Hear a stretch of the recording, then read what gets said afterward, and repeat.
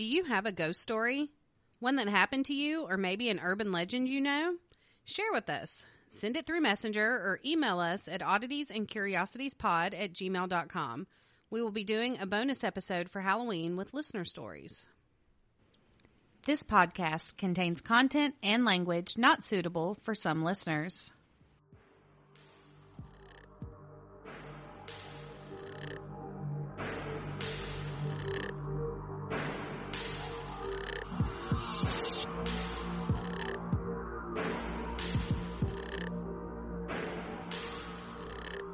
Welcome to Oddities and Curiosities, a podcast about murder, the paranormal, and other oddities sure to pique your curiosity.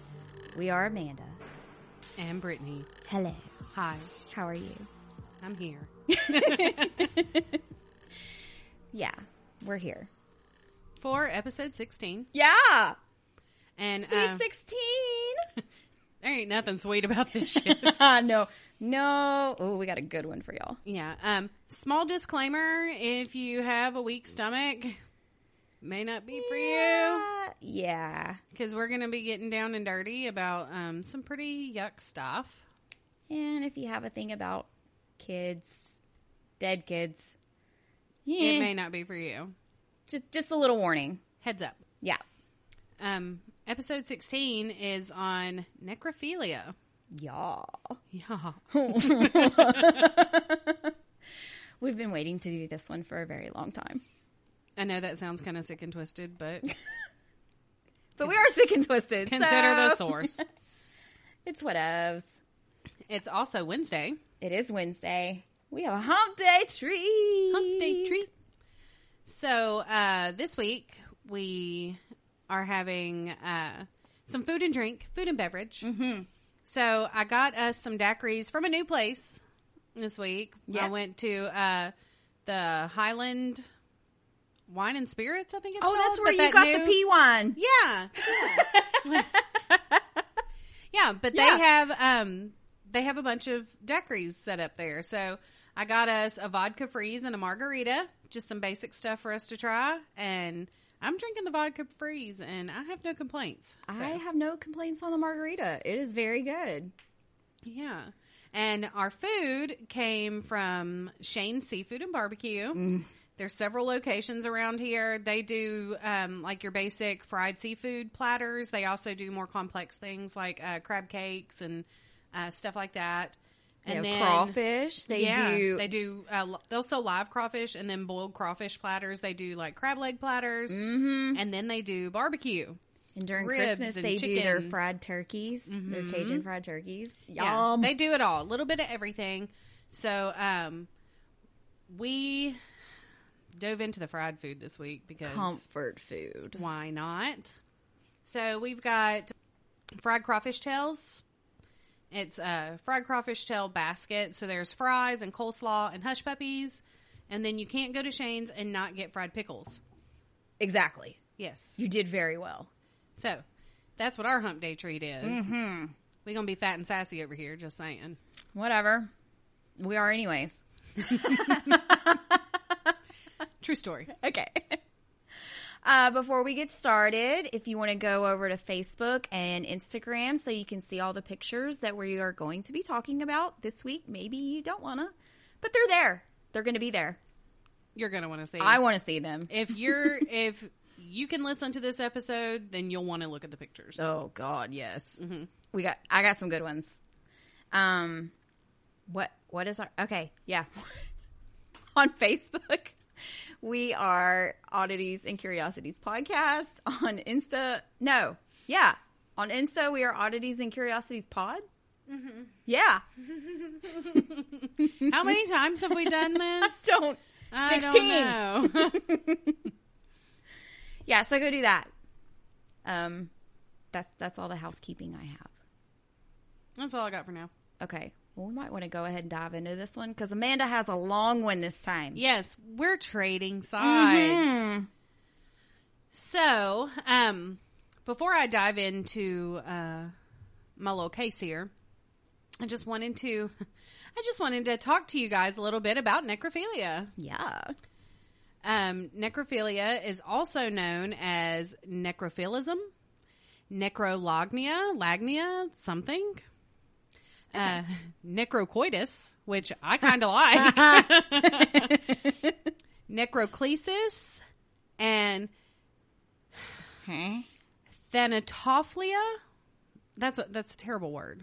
We don't like that one, but it's there. Which is a sexual attraction towards or a sexual act involving corpses. Okay. Yeah. So all those words mean that. But for the sake of today, we're just calling it necrophilia. Yeah. Or maybe necrocoitus. I don't know. I kind of like the necrocoitus. I know. I had never heard any of those names for it, other words before. I'm still trying to pronounce that. Thanatophilia. Yeah. Yeah. I don't like it. I'm just trying to it doesn't even look right in my brain. It's not. It doesn't even look right. So there are 10 different classes of necrophilia. Teach me. Here we go. Are you ready, class? Yes, teacher. The first one is role players. People who get aroused when pretending their partner is dead during sexual activity. Don't yuck someone else's yum. I'm not. I am not yucking it. I think it's funny. Bitch, just play dead, okay? Hey, baby, you want to try something new tonight? Just lay there, close your eyes, and don't move. Don't breathe so deeply. Damn. God. Not my cup of tea, but you do you. Yeah. The second one is romantic necrophiliacs. These are bereaved people who remain attached to their dead lover's body. Mm-hmm. That, it creeps me out. Yep. All the rest of these creep me out. Let them go. The third one is the necrophiliac fantasizers. People who fantasize about necrophilia but do not physically interact with corpses. They have self-control is what that is. I bet there's a lot of those. Probably more than we would like to know. Mm-hmm. The fourth is tactile necrophiliacs. People who are aroused by touching or stroking a corpse without engaging in intercourse. I can't. The fifth is the fetish stick fish stick necrophiliacs. People who remove objects or body parts from a corpse for sexual fetishes without engaging in intercourse. Okay. So that's a thing. So, yeah. Yep. Y'all can figure that one out. A la Ed Kemper. Yeah. Okay. The sixth one, this is a big word. Necromutilomaniacs. Yeah. Every time I tried to type it, it kept autocorrecting or trying to autocorrect to necromegalomaniacs. So what is that? I don't know, but I did not have the time to dig into that. Okay. People who derive pleasure from mutilating a corpse while masturbating without engaging in intercourse.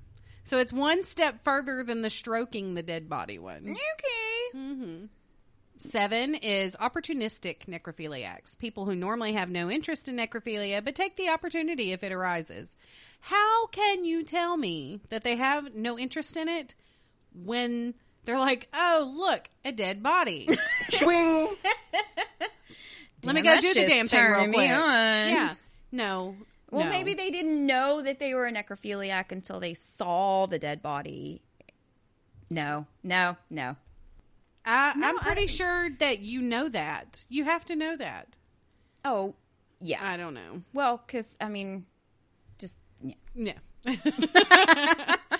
Number 8 is regular necrophiliacs. Just the normies. People who preferentially have intercourse with the dead. So that's their preference. Then we have 9 homicidal necrophiliacs. Necrosadists, or people who murder someone in order to have sex with the victim. Oh. So they get their pleasure from the act of killing them and then having sex with them. Okay. Yeah. And the last one is exclusive necrophiliacs. people who have an exclusive interest in sex with the dead and cannot perform at all for a living partner. No. Yeah. And then they had a couple of other charts that was like stemming off from the homicidal necrophiliacs, but that was like a rabbit hole. Yeah, I'm sure. And I just decided not to dive into that today. So. Yeah. Y'all can do that on your own. You can put that on your Google server in your own time. Uh-huh. The most common motive for necrophiliacs is the possession of a partner who is unable to resist or reject them. A rapist. Yeah. A rapist. However, in the past, necrophiliacs have expressed having more than one motive. So, I guess when they did a poll of 100 necrophiliacs, I don't know how they conducted this study, but 68% were motivated by a desire for a non-resisting or non-rejecting partner.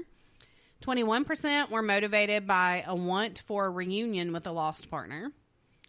15% were motivated by sexual attraction to dead people. Okay, no. I know, gross. 15% were motivated by a desire for comfort or to overcome feelings of isolation. Get a dog. Yeah, I mean, I understand that desire, but that's not where you need to go with it. Get a dog. Yeah. Like the first two and the fourth one, I get it, but like I said, do something else. The third one? No. Mm-mm. No. I'm yucking the yum on that one. Okay, one more. Okay. 12% were motivated by a desire to remedy low self-esteem by expressing power over a corpse. So to me... That goes with the 68% to me. Yes. That's what I was going to say. The first one and the last one to me is rapist qualities. Yeah. That's totally the same thing. Okay. Lesser common motives include unavailability of a living partner, compensation for a fear of women, belief that sex with a living woman was a mortal sin, but there's nothing wrong with the dead ones, apparently. Yeah, that's fair game. Need to achieve a feeling of total control over a sexual partner, compliance with a command hallucination, so like a voice in their heads telling them to do it, performance of a series of destructive acts, expression of polymorphous, perverse sexual desires, and need to perform limitless sexual activity. You have to do it so often, a living person won't do it with you. Oh my gosh. That's why they make toys. Come on, get you a fleshlight and move on about your business. Right? Or a vibrator. Whatevs. Males and females do You're it. right. So You're right. they have dolls. Oh my gosh. I said that. You said They that. have sex dolls. Okay. Specifically for that. I know that there are some people that have made dead people into sex dolls. I saw that earlier today. Gross. I can't with you. I can't. Moving on. Okay. In studies, IQ data was limited, but not abnormally low. About half had a personality disorder, and 11% of true necrophiliacs were psychotic. It was concluded that the data challenged the conventional view of necrophiliacs as generally psychotic, mentally deficient, or unable to obtain a consenting partner. Can I not speak things today? So, just put all of that in your little dictionary in your brain. Got for it. necrophilia. So, the case I decided to do this week, I went outside of the box a little bit. Okay. And decided to do my case on a woman. Women are not very common in the world of necrophilia. I love it. No. And I'll tell you, oh my God. No, Y'all, I'm questioning things about Amanda right now. That didn't come out right. I love that you did your case on a woman. Okay. There we go. I'm glad you clarified. Yeah. So I'm going to tell you a little bit more about that here in a sec. But I'm doing mine on a Miss Karen Greenlee. She was born in 1956 and is an American criminal who was convicted of stealing a hearse and having sex with the corpse it contained. She is considered as the, quote, best known modern practitioner of necrophilia, end quote. What? Oh, you just hold on. Okay. And her case was the subject of much research due to her gender. 9 out of 10 known necrophiles are men, as well as because of the highly detailed interview she gave about her extensive practice of necrophilia in the anthology book Apocalypse Culture. Ooh. So, and I'm going to read a little bit of that interview for you guys. Cool. But if you want to go to the notes, yeah, and there's a picture that says Karen Greenlee. Oh. This is the only picture I could find and be for certain that it was her. Looks like she's in a coffin. I was just about to ask that. Is she in a coffin? It looks like she's in a coffin in like a scary, creepy basement of a morgue somewhere. Oh my God. Oh my. Yeah, I just can't. And she got the crazy eyes. Zoom in. She got the crazy eyes. I am. Oh my God. Sorry. Oh my God. Yeah, she's I had to totes get in a closer to coffin. my computer because I can't even make out what the. Yeah, Okay, I don't yep. know what she's holding. I don't think I want to know what she's holding. Nope, I'm good. So that's what she looks like. Yeah, she's kind of creepy as fuck looking. I'm sorry. Yeah. She creeps me the fuck out. So Greenlee worked as an apprentice embalmer at the Memorial Lawn Mortuary in Sacramento, California. Canada. Oh my God. I can't do words today.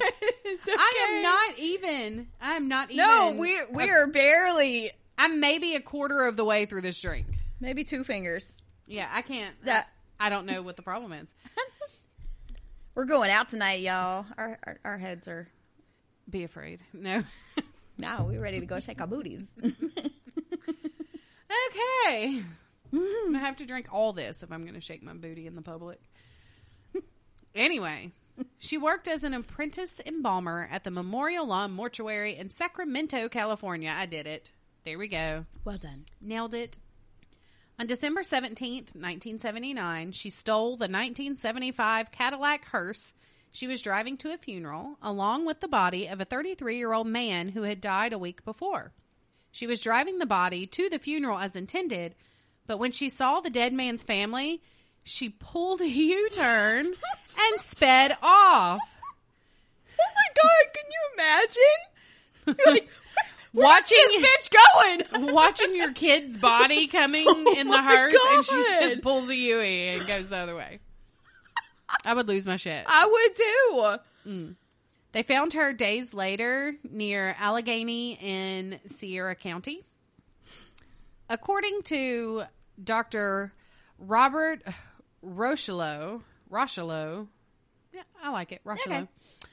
the doctor who pumped Greenlee's stomach, she was extremely depressed and had attempted to complete suicide by overdosing on about 20 pills of Tylenol and codeine. She was found with a 4.5-page written confession where she referred to herself as a, quote, morgue rat, whatever that is, and admitted to having sexual contact with anywhere from 20 to 40 other bodies of young men, calling it an addiction. I would say so. Yeah. Mm-hmm. Honey, no. No. At the time, necrophilia was not illegal in California, so Greenlee was only accused of stealing the hearse and interfering with a funeral. Isn't that crazy how this crime is like... And it wasn't that long ago, 1979. Yeah. Yeah, I think now, I mean, one of the max punishments for it, I think I saw was like 7 years. I don't know. I do know this. Okay. Now this act would be considered a felony. Oh, So shit. It's a felony now. Oh, okay. Okay. She pleaded guilty and was sentenced to pay... Y'all. She pleaded guilty and was sentenced to pay a $250 fine. $255. What is wrong with my mouth? And spend 11 days in jail. After her release, her probation included mandatory therapy, which she said helped her make peace with herself. So one of the things that she did in therapy was draw. So I do have a picture of one of her drawings if you want to look at the notes. Yep. This picture What? Is of a skeleton holding the body of a naked woman. Mm-hmm. There is a skeletal hand on a thigh. Really in her Where's thigh. that finger going? No. Not looking that close. It ain't cute. Nah. I can't. Okay, done with that. Before I clicked on it, all I could see was the upper half, and then I saw... Okay. A little treat for you. Mm-hmm. That's some pornography on here, y'all. God. It's not that bad, Amanda. It's in black and white, and it's a drawing, so it doesn't count. It's art. It's art. It's really bad art. Oh my God. Okay, so Greenlee and Memorial Lawn Mortuary were sued for $1 million by Marion Gonzalez, the mother of the victim, John McCure, for severe emotional distress. Yeah. Of course. At the Superior Court hearing, the defense psychiatrist, Dr. Captain Thompson... I am the captain. Yeah, that's terrible. I'm so sorry. Said he did not think the event had much of a lasting impact on the victim's mother. Really, Captain, who he said had a history of alcoholism and depression. Okay. I want to smack him. I don't care how depressed you are and how much alcohol you drink. Seeing a woman speed away with the body of your child Yeah. is stressful. That event would have a lasting impact. Yeah. Can you imagine what something like that would do to somebody with a mother with depression? Get the fuck out of here, dude. Richard, listen to this last name. Richard Kapuscinski. Yeah. A fellow embalmer and former colleague of Greenlee testified to the jury that, quote, there was no reason to suspect that Greenlee would commit such a crime. He described her as quiet and competent. Mm-hmm. That's all it takes. They eventually settled for $117,000 in general and punitive damages. So she got something, but she didn't get the $1 million. No. 107. Yeah. No. It's not okay. No. In 1987, Greenlee gave a detailed and very frank interview called The Unrepentant Necrophile about her necrophiliac interests to Jim Morton for his book Apocalypse Culture, which I kind of want to read. Yeah. I think we might have to get that. Yeah. We need to have a ONC library. Ooh, that's a good idea. Yes. Yeah, we'll put all the books on there that all of our cases love to read. All of the people in our cases love to read. Yeah. Yeah, because I know a few that used to carry around books of serial killers. Yes. Yeah. Okay, new project, in our free time. What is that? Right? Hold the phone. I just have to tell y'all something. Side note. I love side notes. We giggle about the free time thing, but that is no joke right now. No. So, we both work full-time jobs, mm-hmm. and we both podcast, mm-hmm. and we both have children. Mm-hmm. And because I'm a brainiac, I do photography on the side as well. Yeah, because, I have all this extra free time. But, yeah, if we don't get back to y'all quickly, it's because we're really busy. I don't know. We've still been doing pretty good on that. I still have some stickers to mail. I'm so sorry. Shit.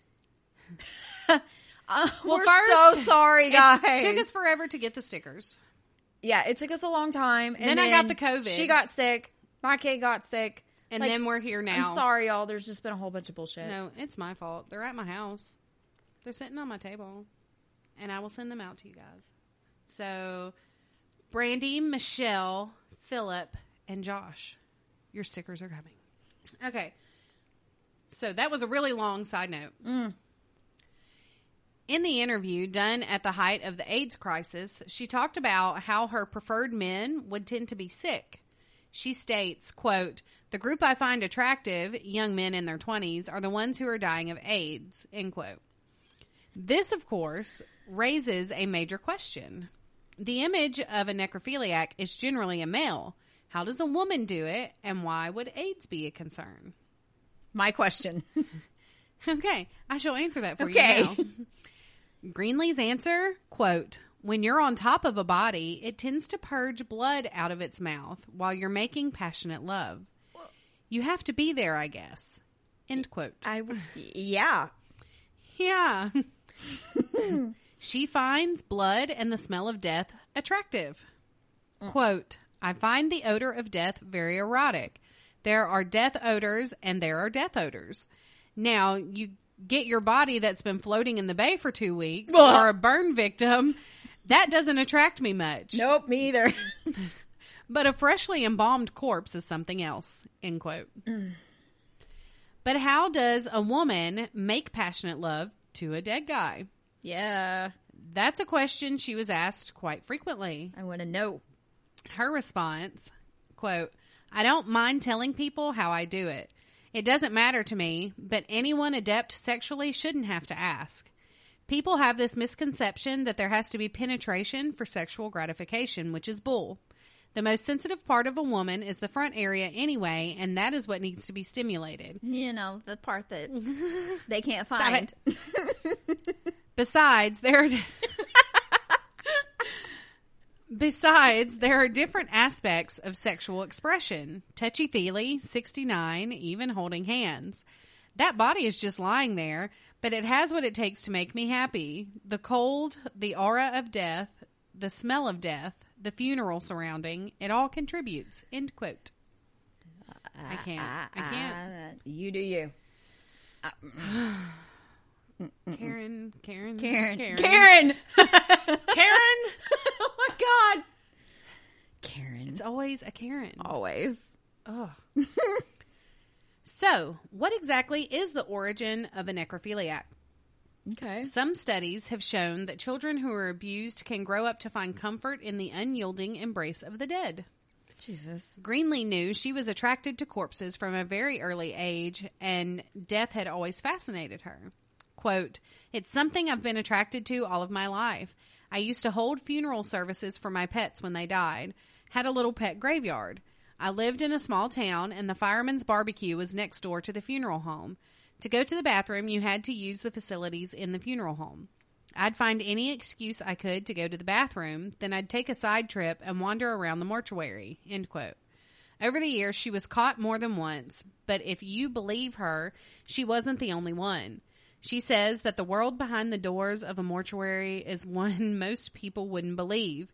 It's filled with inappropriate jokes and more than a little touchy-feely. Greenlee reportedly regretted doing the interview. She ultimately changed her identity and moved to another city. The end. Well, shit. Yeah, so I don't know where she's at or what she's doing. She could be working at your friendly neighborhood funeral home. So Oh my y'all God. keep a close eye on Papaw, because I'm assuming she is attracted to age-appropriate males. Ah. I don't know. But that creeps me out. Yeah. And maybe I'm rethinking the whole cremation thing. Oh, I'm totally being cremated. Oh, I still want to have like a big, beautiful... You could have your urn. You remember that like small mausoleum that we saw at the Oddities and Curiosities Expo? I took a picture of it. Oh, yeah. That you can put an urn inside of. But can that be placed in a really spooky cemetery for me to haunt for the rest of my yeah. days? Yeah. Okay. Then I'm on board with that. You could have a miniature. But I want to be better. Okay, I still need a build big... you the black fucking mausoleum Yes. and put your urn in there. Yes, and I want black roses all around it and black orchids. And I want it to be spooky AF on the inside. Okay. And then we can get the little tiny one and put it on a pedestal in the middle. Yes! With the moonlight shining in through the ceiling. There you go. There you go. That's what we're doing. It's I'm just a grown-up emo kid. It's fine. Y'all don't worry about me. It's okay. So, that was my case. Karen Greenlee. I like it. I still have so many questions. I want to talk to her. We need to read the interview. I really want to. Yeah. Like, I just got the stuff that pertained to my story. Mm-hmm. But there are websites you can go to read the whole interview. Okay. Or you can just buy the dude's book. I don't know what else is in the book. I think it's like one of those anthology things of all different types of... Even more of a reason to get it. If he's going to put something like that in there. What other juicy stuff is in there? You said juicy and we're talking about dead bodies. I know. That's gross. I kind of did it on purpose. Are you ready? Yes. Okay. Tell me stories. I'm going to tell you a big story. Okay. About the doll maker. Okay. Y'all just buckle the fuck up, okay? All right, I'm strapped in. This was the very first podcast I ever heard was about this case, so I had to do it justice. It's what got me hooked. Okay. Here we go. I'm ready. Quote, Anatoly Moskvin loved history. He spoke 13 languages, traveled extensively, taught at the college level, and was a journalist in Nizhny Novgorod, Russia's fifth largest city, about 250 miles from Moscow. Moskvin was also a self-proclaimed expert on cemeteries and dubbed himself a necropolist. I don't know. That's either. Not a real word, so I don't know what that is. Too bad he took his expertise to unhealthy levels. Dum, dum, dum. Born September 1st, 1966 to Yuri and Elvira in what was then the city of Gorky. After like the Cold War and a whole bunch of other shit, it was renamed as Nizhny. It was a beautiful place to grow up. It's known as one of the sunniest cities in Russia. His childhood, however, was a bit rough. He didn't have any abusive parents or anything like that, but he was just an oddball. He was extremely intelligent, and he did really well academically. But he was also socially awkward, so he didn't have any friends, and he was often bullied in school. But he read a lot, and he soon acquired an extensive book collection. Like, oh my God, I think he had like 60,000 books. Oh my gosh. Yeah. Extensive. It is said that when he was in third grade, he came home one day with bruises all over him, and he claims that he was raped by an unknown man, but we don't know if he told his parents about it, so we don't, and it's never actually been confirmed, but they knew that he was a troubled kid, so it was kind of nothing new for him to come home and act like stuff was bothering him. Mm-hmm. And they just kind of chalked up his quirkiness to him being so extremely smart. He loved to study. Who loves to study? No one. There's no people. Like, he did it all on his own, which is cool, but... Why? That's number one red flag for me right there. They never imagined how deep this would actually go. When he was older, Anatoly became known as the ultimate expert on cemeteries in his city. He attributes his obsession with the macabre to an event that happened early in his teens. Moskvin shared this story in Necrologies, which is a weekly publication dedicated to cemeteries and obituaries. Okay. That sounds interesting. Yeah. I tried to find it. I don't believe it's still running. Mm-hmm. But anyways, he published stuff in there a lot. His last article for the publication was October 26th of 2011, and he described this incident. Here we go. One day in 1979, he was 13, and he was walking home from school, picking up trash around the neighborhood for a school recycling project. He came upon a group of men in black suits in what appeared to be a funeral procession at one of the houses. Curious little lad that he was, he decided to check it out. When he looked inside, he saw a bunch of people standing around. There was a coffin in there with the mom sitting by it and all that kind of stuff. This was pretty common. Mm-hmm. That's what they did in Russia. But had the wakes at their homes. Right. It was the funeral of 11-year-old Natasha Petrova. He knew who she was and what had happened to her, but they weren't friends or anything. They didn't go to the same school, all that stuff.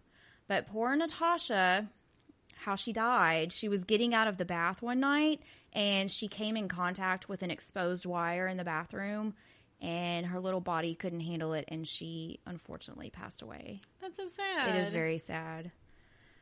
When the men saw Anatoly, they forcefully ushered him to the mother, and then the mother led him to Natasha. He's going, what the fuck is going on? Why do you want me in here? As he got closer, he could see her lying in the open coffin. The mother gave him an apple, kissed his forehead, and then instructed him to do the same to Natasha. He did not want to, he was freaked the fuck out. But he didn't want to, but the vibe around the room was kind of like, it was really intense, and he knew that he wasn't being asked to do it. One of the guys actually kind of pushed his head towards the girl. Fucking hate head pushers. Like, right? Get, stop it. Keep your hands to yourself. Anyways, sorry. That just popped into my head. I don't know why. So he did it. In the article, he wrote, I kissed her once, then again, then again. So he kissed her 3 times on the forehead. The girl's grieving mother then put a copper wedding ring on Anatoly's finger and a ring on her daughter's finger. Yup, they were married. What? The mother then What is wrong with her? Okay, I'm sorry. I gotta tell you. The mother then gave him some money and some candy and instructed him not to speak of this to anyone for 40 days. Why 40 days? Girl, they were just some culty shit. Oh, God. Okay. He ditched the apple, however, and bought a book about animals with the money that she gave him. Yeah, he was like, okay, whatever. These are, of course, his words. Unfortunately, we cannot verify it because the girl's mother has passed since then. But it very possibly could have happened because the forehead kissing was actually a Russian ritual performed often at the funerals. And for some reason, they also believed that it was okay to have a wedding for your deceased daughter so she would not have to go to heaven unwed. Yeah. So this could have been like a totally normal event, but his unusual brain may have exaggerated the whole situation. Yeah, because it's weird. It's very weird. It is very weird. But he said, my strange marriage with Natasha Petrova was useful, however. He said it led to a belief in magic and ultimately a fascination with the dead. He started hanging out in the cemeteries. His favorite was the local Krishnaya Etna, which just happened to be where his lovely bride was buried. Her mother moved away a couple of years after her death, so he felt like it was his responsibility to look after her, take care of her. Right. He felt like she had just been deserted. So he protected her, and he even slept there. Okay, that's sad and weird, but why would you move away from where you buried your daughter? Well, her husband actually died a year before her daughter did. So she left his body too. Yeah, so she kind of just like bolted out of that place. I don't know. I don't like Natasha's mom. I don't really either. Yeah, I couldn't leave my kid. I'm sorry, dead or not. I couldn't do it. No way. I could not do it. Soon after, he started having weird, vivid dreams about Natasha. She told him about dark magic, and she sang to him, enticing him to come to the dark side. The dreams scared the shit out of him. He told his parents about them, but he left out the part about their elopement.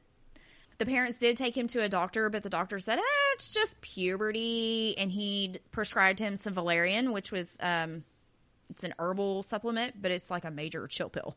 Yeah. It'll a lot get of ya. people use it to go to sleep now. Yeah. Which is fine, but, you know, he was just like, whatever. He'll be fine. A little side tidbit real quick. On the movie Monster House, Ashton loves that movie. Yeah. You know, the little boy's freaking out about his neighbor, yada, yada, yada. And the babysitter is like, what's wrong with you? And he goes, puberty. Lots and lots of puberty. Yeah. When you said that, that's what popped into my brain. Oh, my God. Okay, sorry. Yeah, That was doctor ridiculous. said it's puberty. It's lots and lots of puberty. And he'll be fine. Yeah. Just take this and go home. But it wasn't fine. She haunted his dreams once again, but this time she was more evil. After a year of this, he said, screw it, and he started talking to her, and he asked her how he could make her go away. She said that she would leave him alone if he did a ritual on some poor kid from school that involved using that kid's tooth. I don't know what it was, but it worked. He was free. Did he knock out somebody's tooth? It doesn't say. It just says that it involved using this kid's tooth. I don't know how he got tie it. this string around your tooth real quick. Yeah. I mean, I don't know. Maybe he waited for a kid to have if they're 13, Who would have a loose tooth? No, he's going to have to knock one Yeah. out. Boy. I don't know. So, yeah, it worked. He was free. Life went back to normal, and he immersed himself in his studies once again. But he still visited her grave whenever he was in the area. That's weird, man. You're weird. I mean, Anatoly. he was just visiting a dead girl's grave. That he was married to and spoke to in his dreams. And Yeah. it's fine. It's fine. After high school, he attended the University of Moscow, earning an advanced degree in Celtic studies, which is it's culture whose mythology often blurs lines between life and death. He joined up with a little group called the Luciferian Society. Yeah. Okay. They say that they're different from Satanists, but it's still close enough. They still reject Christianity, and they believe in Lucifer, but they believe that he's more like a paragon and celebrated his light instead of his darkness. Okay. You've seen the show Lucifer, right? No. What the fuck? Okay. Y'all have seen the show Lucifer, right? I don't get to watch TV. They like... I watch Monster House. Well, I mean, number one, he's hot as hell. But, whatever.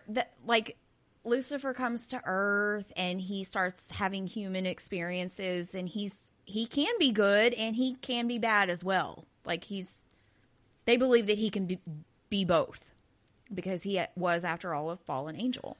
So sort of similar to Cole on Charmed. Yeah. He was a demon, but he could be good. Right. He was part human. Right. Okay. You get it. I can relate there to you go. TV I watched when I was younger. Yeah. Okay. Yeah. I can't believe you haven't watched Lucifer. I don't get to watch TV. Oh, I'm not exaggerating. That is and true. when I do, I watch stuff like murder documentaries. There's nothing wrong with that. Yeah. I love those. Okay, let me take a drink. Hold on.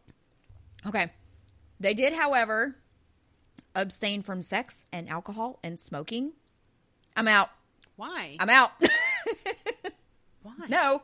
Do they not believe in fun? Do they not play games also? Apparently not. That just sounds really boring to me. I know. Yeah, so that's where they lost me. But they also performed rituals on dead animals. They were already dead. They didn't kill them. So they just go scoop roadkill with a shovel? Like, Yep. really? Yep. What in the actual fuck is happening? I'm not going to Russia. I've got no reason to go to Russia. I'm done. I don't know.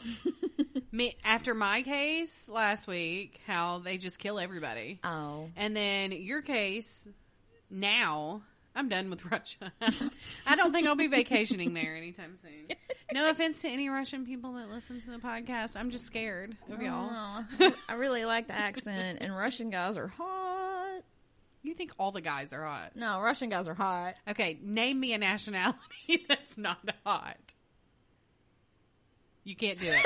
Moving on. Shut the fuck up. Okay. Quit interrupting my swallow. Okay. He really loved the theories of all the fallen angels, which were called the Watchers. Okay. He dove deeper and deeper into this. By day, he was writing his philology thesis and focusing on his independent studies. But by night, he was studying black magic and Celtic culty stuff. Interesting. Mm-hmm. Now a distinguished linguist, philologist, journalist. Philologist. That's a word. That's a big I word. had to practice it. Because it's not like philosophy, it's philologist. Philologist. Falafel. Okay. Journalist, historian, tutor of children. And they really liked him. Like, really, really liked him. He had an insanely high IQ. I think it was like 150, 140 something. Pretty damn high. I think the average is like 120. So, or like the high average is like 120. Anyways, many agreed that his writings were extremely well done. One of his editors, Alexei Yesin, even referred to them as priceless. Okay. He published 4 dictionaries as well as many other works of genius, according to his colleagues. published dictionaries. He published dictionaries. Okay. He had he really did publish a lot of stuff. His colleagues said that he was kind, punctual, and eccentric. He quickly made a name for himself because of his obsession with knowledge, and he became a professor at Nizhny Linguistic University. But it didn't work out because he had problems getting along with people. Of course. Yeah, there were issues. I don't know what, but there were issues. Of course. He did, however, have a relationship once. In 2003, he met a spiritual woman named Yulia Granova.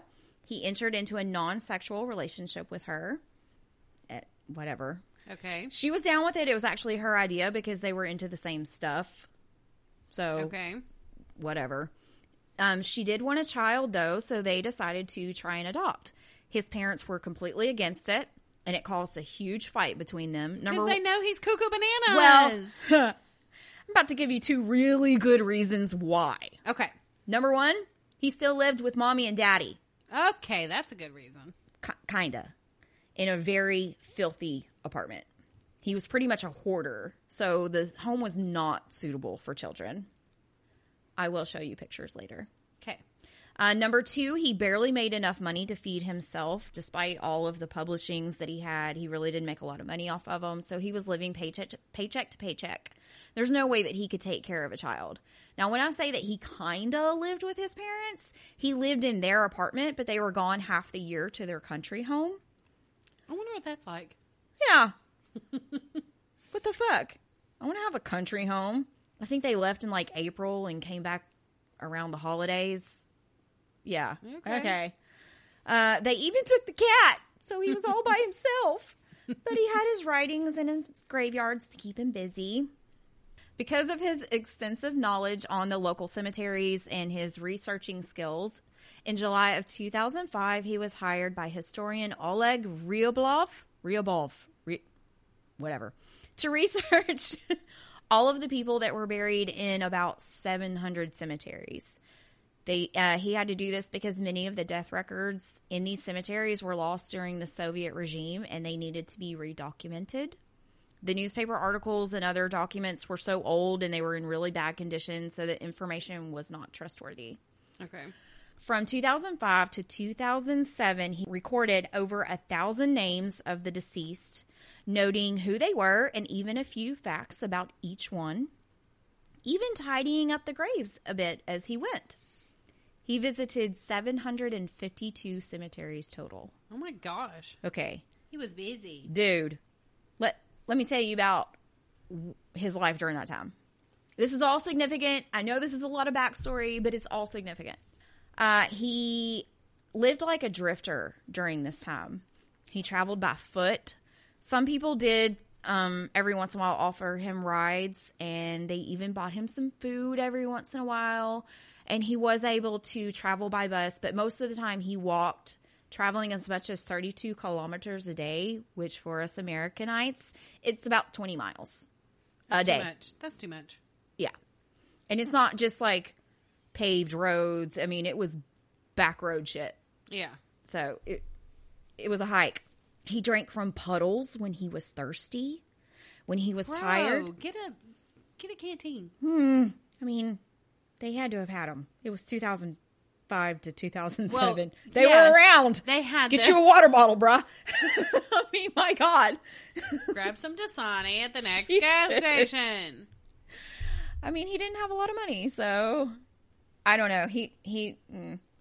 When he was tired, he slept in the cemeteries, even in the coffins. Yuck. One morning, some caretakers came upon him sleeping in a vacant coffin that was being prepared for a deceased grandmother. Thank God they were already drunk, so they didn't think anything of it. They were like, "Oh, hey, good morning." So I don't know, they just kind of let him go on about his little merry way. And no one bothered him much when he was, doing all this research. But when he was approached by police, which, I mean, it didn't happen often, but it did. He would show his credentials and they would just allow him to continue. So it wasn't a big deal. And so he did, gathering info and constantly researching for his new book. He continued writing articles during this time as well. Moskvin posted a documentary series of his travels and discoveries entitled Great Walks Around Cemeteries and What the Dead Said.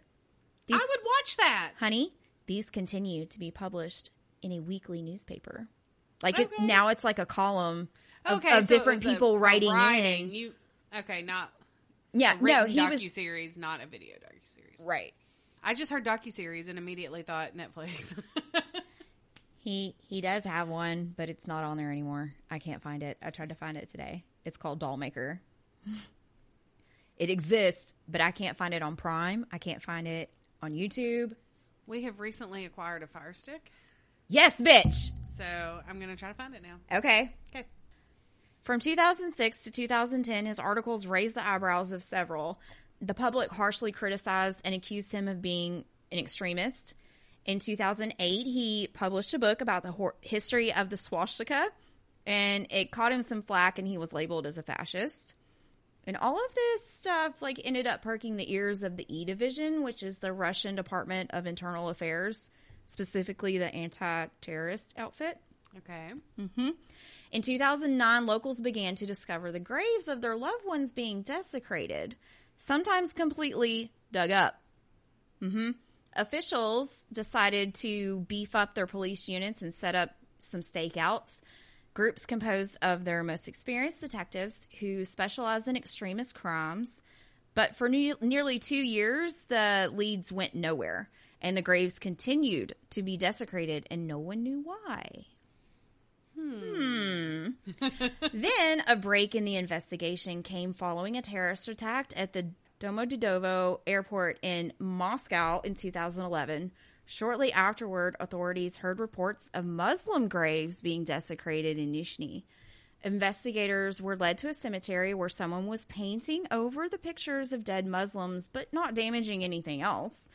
He was just going around painting them and attaching newspaper articles of the deceased to the tombstones. So he wasn't really desecrating him, but he was in there. So they were what's this still doing? It's still weird. Yeah. So they took him in. On November 2nd, 8 police officers went to his apartment after they apprehended him at the graves of the Muslims to gather evidence. Here we fucking go. Okay. I'm ready. What they found there shocked them all and shook the world. Upon entering the apartment, police were hit with a very nasty, vile smell. There was shit everywhere, in every room. Not papers and books and trash and clothes and just random clutter were scattered all throughout. You could barely see the floors. So like a Hoarders episode. Yes, ma'am. Okay. They noticed that there were these life-size dolls everywhere, even in the garage. Okay. One officer picked one up, and he noticed that it was a little squishy and soft, and it rattled a little bit, and then it even played music. They had on clothing. Some wore knee-high boots. Others had makeup on their faces that Moskvin had covered in fabric for some reason. He also had hidden their hands in fabric. They opened one up and discovered that these were not dolls. They were the mummified corpses of human girls. Yeah. Neighbors began crowding outside as they loaded each one into a truck. That is so insane. Yeah. So insane. Oh, it gets... I know. Keep going. I know. Inside the chests of the mini dolls, Moskvin had embedded the music boxes. One of them even had a voice box that said, "Teddy loves honey," or something like God. that. Yeah. There were also photographs and plaques taken off of all of the gravestones. They found doll-making manuals and maps of local cemeteries strewn about their apartment. Police even discovered the clothes worn by the girls that they were buried in. Yeah, he got new clothes for them, out of the trash, and along with the nail polish that he used for makeup. Investigators later found that the music boxes, and he also put toys inside of them. Oh, God. And toys inside of the bodies of the dead girls were so they could talk to him. There were also personal belongings and clothing inside some of the mummies. One had a piece of her own gravestone with her name scrawled on it inside of her body. Another one contained a hospital tag with the date and cause of the girl's death. There was also a dried human heart that was found inside of a third body. I'm guessing the people that had her buried just wanted her to keep her heart because he didn't. It makes no sense that it would have just been for that one girl. Like, why wouldn't he have done it for all of them? Like, after you hear more of why he did it. He admitted that he would stuff the decayed corpses with rags to keep their shape. He would wrap nylon tights around their faces or fashion doll faces onto them if he couldn't use their heads. Oh gosh. One of them even had a teddy bear head. Okay. All right. Yeah. He would also insert buttons or toy eyes into the girls' eye sockets. Nope. Don't do the buttons. That makes me think of Coraline. I know. And the other mother. Oh my God. That creepy ass other mother. You can pick any color you want, Coraline. Ah! Look. So he gave them eyes so they could watch cartoons with him. The fuck? Okay. Police found documentation that he kept about each girl. He kept track of their birthday, their likes, their dislikes, what grade they were in, all kinds of shit. He even went to local PTA meetings as a prospective parent to keep up with schooling. I cannot even. They were real to him. They were very real to him. Very, very much. He even sang them a special birthday song called Crocodile Gina's Birthday Song, and I have that song. Yeah. Okay. It's like a little animation, and it's got the translation down at the bottom of it. Oh, so when I post it, like, you'll be able to... It's weird. Oh, my gosh. But it's a very popular Russian birthday song. No, it's not. That's insane. Yeah.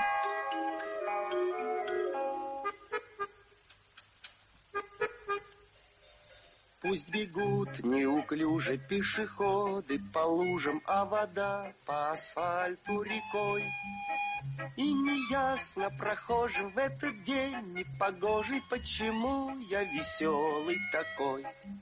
Ах, я играю на гармошке у прохожих на виду. К сожалению, день рождения только раз в году. I don't know. They're different. Anatoly said that he mostly loved all of his girls. The ones that were in the garage, he claimed to have grown to dislike. There's a reason for that. Hold on. He had a very precise method for picking out the girls that he would bring home. When he first started, he started with older girls, but they were too hard to bring home because they were too big. So he started searching for younger ones. He would look in obituaries, and then he would go visit the grave of the girls. And if they spoke to him, he would take them home, but only if they gave him permission. I can't. He had a special way of removing the bodies from the graves as well. With a chisel, he would break into the head of the coffin, like the top of it, where the head was, and drag them out. But he made like a little tunnel going behind the tombstone, so you couldn't even tell. Like, and then he would cover up the ground, level it all out, put the grass back, and made it look perfect. So no one even noticed that the grave had been robbed. Even the families that came to visit their loved ones, like, they had no idea that their babies were gone. Oh my gosh. Mm-hmm. He knew that what he was doing was wrong and against the law, but he said that he had to. He said their well-being was more important. He said he dug up the graves of the girls because he was lonely. He was single, and his biggest dream was to have a daughter. Moskvin added that he had done what he did because he was waiting for science to find a way to bring the dead back to life. Oh, good. He believed that cloning was going to become a thing. Oh, my gosh. Like, at this time, it was illegal, so he was going to keep them and preserve them until science could bring them back to life or clone them. Because he really believed that science was on his way. So him and his creepy-ass girlfriend aren't together anymore? So him and his creepy-ass girlfriend, shit. They're not together anymore? No, they split up. After they couldn't do the adoption, they split up. Okay. My bad. That's okay. I thought they were still together. I forgot to write that. It's fine. We've figured it out now. Yeah, sorry, guys. They split up after the adoption debacle. Okay. In the meantime, he used a simple solution of salt and baking soda to preserve the girls. He wouldn't take them to his house from the cemetery right away. He would stash them in like a corner of the cemetery that was, real desolate. So just put them out in the weather? Well, I mean, they were probably shaded by trees, and it was where people like wouldn't go, oh shit, there's a body over there. They were kind of hidden. Okay. He attached salt and baking soda to their bodies using like pantyhose. He put it inside the pantyhose to dehydrate them. He'd come back about once a week to replace the bags, and when it was done, he would carry them home in a backpack. Get the fuck out of here. I just can't. What's worse is that Moskvin's parents did not know anything. They saw the dolls. They didn't question where these creepy ass dolls came from? Nope. His mom said that we saw the dolls, but we did not suspect that they were dead bodies. We thought it was a hobby, and we just didn't see anything wrong with it. Oh, he had something to do. They knew he was a little weird. They just let him do his thing. Oh my gosh. Yep. Okay. Yep. But he was caught. So, shoes in Moskvin's apartment matched footprints near the desecrated graves, and police knew without a doubt that they had their grave robber. In all, authorities recovered 29 life-size dolls from his apartment. They ranged in age from 3 to 25. Oh my gosh. One corpse. I bet that 25-year-old was in the garage, huh? Yeah. One corpse he kept for nearly 9 years. Like, this wasn't just a new thing. That whole time, the whole time that he was going to the cemeteries and hanging out, he was getting bodies. The whole freaking time. I can't. Yep. So, one corpse he kept for nearly 9 years. Her name was Olga Chardamova. She was his first. She was 10 years old when she passed. She was murdered in a robbery. That's so sad. He actually took her back in 2003. This was when he started. 2003. The night that he got in the argument with his parents about the adoption. So that's how he solved that? Yep. That's what he went and did. That's how he blew off his steam. He went and got a kid. Wow. He was charged with a dozen crimes, all of which dealt with the desecration of graves. The Russian media called him the Lord of the Mummies and the Perfumer after a novel called Perfume. Okay. It was kind of about the same kind of stuff. Weird. Neighbors were shocked. They said that the renowned historian was quiet and that his parents were nice people. Sure, a rancid smell emanated from his apartment whenever he opened the door, but a neighbor chalked it up to the stink of something that rots in the basements. I mean, it was an old building. An old building smell. Plus, like that? As soon as you open the door, you get hit in the face with dead body smell? Plus, he was a hoarder, so they just kind of figured maybe it was some rotten food or maybe a dead cat. You know, you never know what you're going to find in there. Nope. Yeah. Moskvin's editor at Necrologies, Alexei, didn't think anything of his writer's eccentricities. Many of his articles enlightened his sensual interest in deceased young women, which I took for romantic and somewhat childish fantasies that the talented writer emphasized. Yeah, he described the historian to have quirks, but he didn't, nobody thought that this dude, they never suspected. Yeah. Never, they knew he was weird, but never in a million years thought that he would do this. Total, he desecrated about, I think it was 150, but he was only charged with or confessed to 44 to the victims. He said, "You abandoned your girls. I brought them home and warmed them up." He said he cared for them and never hurt them at all. He never dismembered them. He did not have sex with them. He's more like a necromancer, but what? He said to the victims' parents, "You abandoned your girls? Get the fuck out of here." I can't. I can't. He never even, he made sure that he didn't even cuss in front of them. I mean, he was... Well, good for you. He was serious. He was diagnosed with paranoid schizophrenia. and sentenced to time in a psychiatric ward following his sentencing. Normally, like back then, that crime would have only been about 5 years, but he's still there. Good. He is not fit for trial. No. At all. In September of 2018, the new lawyer that he had actually tried to get him out and continue psychiatric treatment at home. Get this. No. He's got him a woman No. that he's ready to marry. Shut up. You're lying.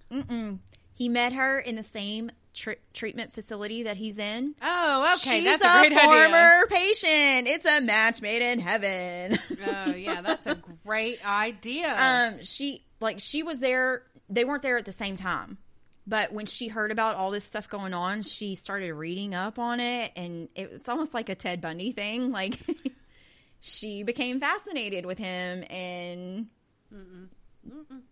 recently visits him. The family's victims think otherwise. Natalia Chardimova, the mother of Olga, believes that he should stay locked up for the rest of his life. She said, "This creature brought fear, terror, and panic into my life. I shudder to think that he will have freedom to go where he wants. Neither my family nor the families of the other victims will ever be able to sleep peacefully. He needs to be kept under surveillance. I insist on a life sentence, only under medical supervision, without the right of free movement. I still find it hard to grasp the scale of this sickening work. But for 9 years, he was living with my mummified daughter in his bedroom. I had her for 10 years. He had her for 9. Yeah. Yeah. Local prosecutors also agree with her statement, and so do his own parents. Even though psychiatrists say Moskvin, now in his early 50s, is improving, no. He's still getting denied. Like, I think he comes up for review like every 6 months. But his mom said that they feed him like 15 pills a day. So he's like a zombie. Yeah. There's no way he's getting better. Since his prosecution, several of Moskvin's colleagues quit their collaboration with him.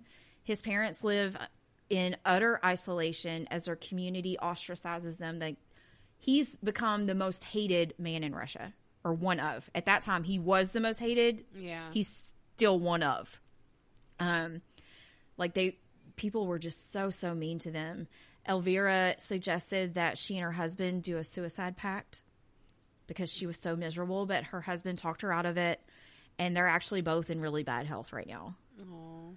But Moskvin allegedly told authorities not to bother reburying the girls too deeply because he will simply unbury them when he's released. And that's why he's not getting out. And that's why he will be in there for the rest of his entire life, in which he should. So, I went through all of this pretty fast. Would you like to go look at the notes? I was wondering what you were doing. Some pictures? Because there's no names for the girls. They're just... I will point out a few that go together. Okay. First of all, you can look at Anatoly. Okay. He ain't cute. No, he's got the crazy eyes. Yeah. He's got that stare. Okay, this Russian dude is not hot. No. Not at all. No. There's also a picture of him when he was arrested. He's a little beat up. I have a feeling the cops may have probably roughed him up a little bit. Yeah. I have a picture of his mom and dad. Okay. They look normal. They do look normal. I feel so bad for them. She looks like she wears the pants though. Look at her face. Look at their facial expressions. She totally wears the pants in that relationship. Absolutely. I totally believe that. Okay. So, if you want to go look at the picture that says Olga. Okay. This was his longest one, right? That was his first. And that's her as a doll. Oh my gosh. I can't. Mm-hmm. So it shows a picture of her when she was alive and a picture of her as a doll. She was so pretty. She was very precious. Very, very precious. So sad. The other two, there's the teddy bear. It's got a blue, rainbow looking kind of t-shirt on. Let's see it. It has a teddy bear head. Okay, that is creepy. That is creepy. Especially when you know that's like a person body. Uh-huh. The first doll picture that I have, you can just look through these, and the first doll picture is, you can see the girl's face still. through the like little mesh mask that he has on her face. Stars. Yep. There's one that looks like she's in a ski suit, and it has a number taped to her chest. Mm-hmm. If you go to the picture right below that, that's the body without the ski suit. Like she's got like a little tanked. It's an actual mummified body. Yeah. Oh my goodness, that's not when they unwrapped it. That's what they found. Ugh. Like that was the first doll that they found, and they unwrapped everything, and they were like, "What the fuck is this?" Yeah. Oh my gosh, that's terrible. It is very terrible. I almost did not put that picture on there, but I was like, we kind of had to. Yeah. And then the rest are just pictures of all of his random dolls. There's one that kind of looks like a life-size Barbie doll. Like the my size thing. Yeah, she's propped with up. That very elaborate wig and the gown. Well, he put the Barbie head on the body. Okay. Yep. Okay. Yep. Well, that's enough of that. Yep. We're done. That's it. Okay, so who enjoys necrophilia now? I'm good. Yeah. Whew. So that was great. I loved it. Yeah. I think we both had really unique cases. Oh my gosh. I love that you did a woman. Yeah. Yeah. Like these were great. This was a good week, you guys. It was. We're going to toot our own horns. I know. we kind of have to. Yeah. We need something. If you want to toot our horn for us. Yeah, it's always better when somebody else does it. I can't. Oh my God. Okay, so go to Apple. Yeah, that place. Make sure you are following us on all the things. Mm-hmm. Wherever you listen. Apple, Spotify, what have you. We're on so much stuff. We're on all the things. So however you listen to us, make sure you're subscribing, following, whatever your app requires. Rate and review us on Apple because that helps us out so much. I don't even think street cred. Yes, I don't even think y'all realize how much that helps us. Yeah. So if you would go give us a review, just a sentence, just a something. And we still have 3 stickers to give away. You know what? You can even give us a bad review. We don't have any bad reviews yet. And they say that you haven't made it until you get a bad one. Why would you welcome the bad review? Because, okay, yes, people are reacting in a good way, but I honestly wouldn't mind a few critiques, like something that maybe y'all would... Don't give us a bad one. Give us a constructive one. Like we said, that's okay. Yes, you can be constructive. Just don't be mean. Don't be mean. There's no reason. There's no need for that. We're very pleasant. We're adults. Okay. So, yeah, it's super important. If for some reason you don't want to type out a sentence about how much you love us, then give us a rating. Yeah, that works too. Ratings help also. Mm-hmm. Reviews are better. We'll take what we can get at this point. But reviews are better because you get stickers. Yes, stickers. Yeah. And then, follow us on all our social media things, Facebook, Instagram, Twitter. If you want to send us a message or an email, our email's odditiesandcuriositiespod@gmail.com. Mm-hmm. If you have any hump day treat ideas, if you have any episode ideas, or if you have a spooky story that you would like to share with us, we are going to be doing a very special Halloween episode if we get enough listener stories. So yes, we really want to do it. So send us your stuff. Yes. Do it. It can be personal or a story you've just heard. Yeah. We don't care. Even if, you have an urban legend type thing. Ooh, ghost stories, yeah. You would tell as a kid. Yeah. Well, if you have something regional to your area, like a super cool haunted house or a legend about your area, like we had one about a ghost in railroad tracks and, all this.